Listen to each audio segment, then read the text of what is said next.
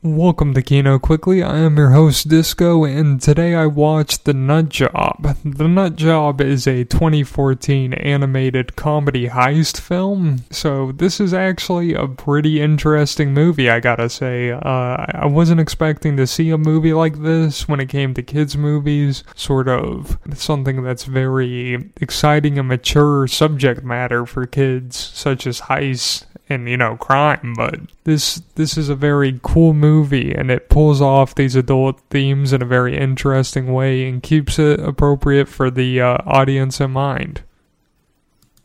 Children.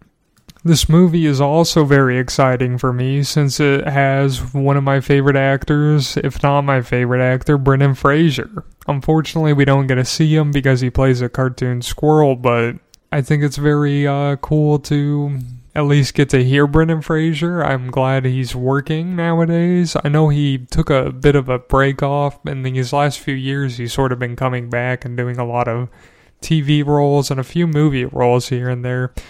And I think that's very surprising, and it's good for adults who want to watch this movie. And also, Liam Neeson is in this movie and plays the voice of another animal.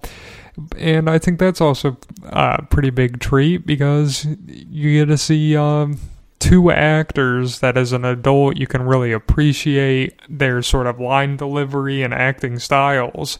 Even if they're not in person, they can still deliver this larger than life experience for you. So when it stands for as a movie for adults, I say this is definitely a good movie, and you kind of got to see it because you're going to see some really good acting, really good comedy, and it tackles these mature themes that an adult can get enjoyment from. It's very exciting. It's like an Ocean's movie. It's very, you got a lot of heist stuff going on. And it's, any crime drama you've ever seen. I mean, The Nut Job is right up there with Goodfellas. I definitely recommend The Nut Job. And, I think, it's also good for kids. I think mainly the adults are going to be getting enjoyment from this one.